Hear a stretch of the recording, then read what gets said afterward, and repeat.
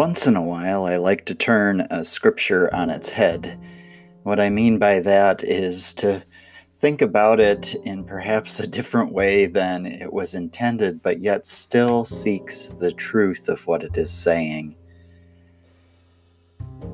I was thinking about forgiveness yesterday, but not in offering it, in asking it.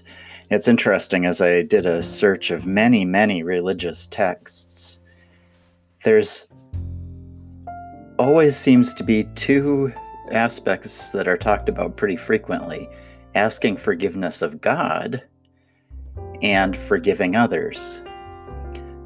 But not very frequently in the biblical text or in many religious texts is asking forgiveness of our brothers and sisters. And we are to forgive them, but what do we do when we are the one that makes the mistake? So I was reflecting on this passage from Matthew 18, just a very brief couple of verses.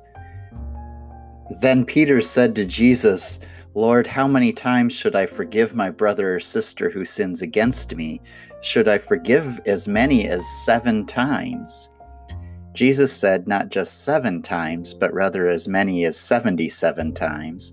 Or in some translations, it says rather as many as 70 times 7.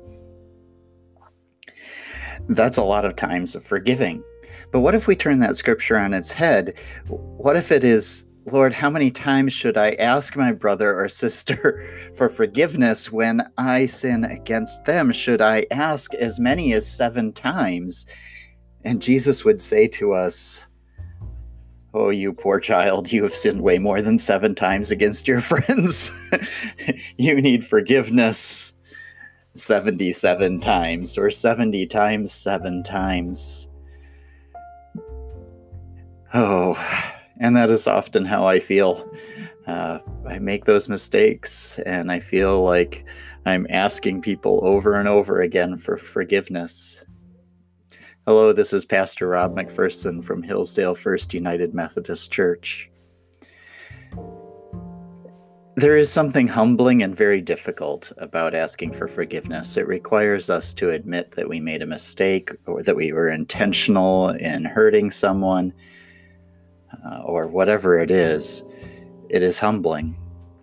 And I have known people who were not able to do that. For some reason, they thought that asking for forgiveness was beneath them, or that if they made a mistake, they didn't need to apologize for it. And those people are difficult to work with and hard to understand. I would much rather have someone who is able to say to me, "I'm sorry." So forgiveness and asking for it, I think, is a vital thing. When we're trapped in close proximity to family, we may find that we need to ask for that forgiveness from each other more often.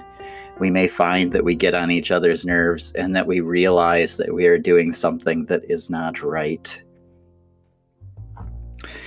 So I did find one other piece of, it took me a while, but did find one other religious text that encourages us to ask for pardon. And this is from the Baltimore Catechism, of all things, the section called An Act of Love.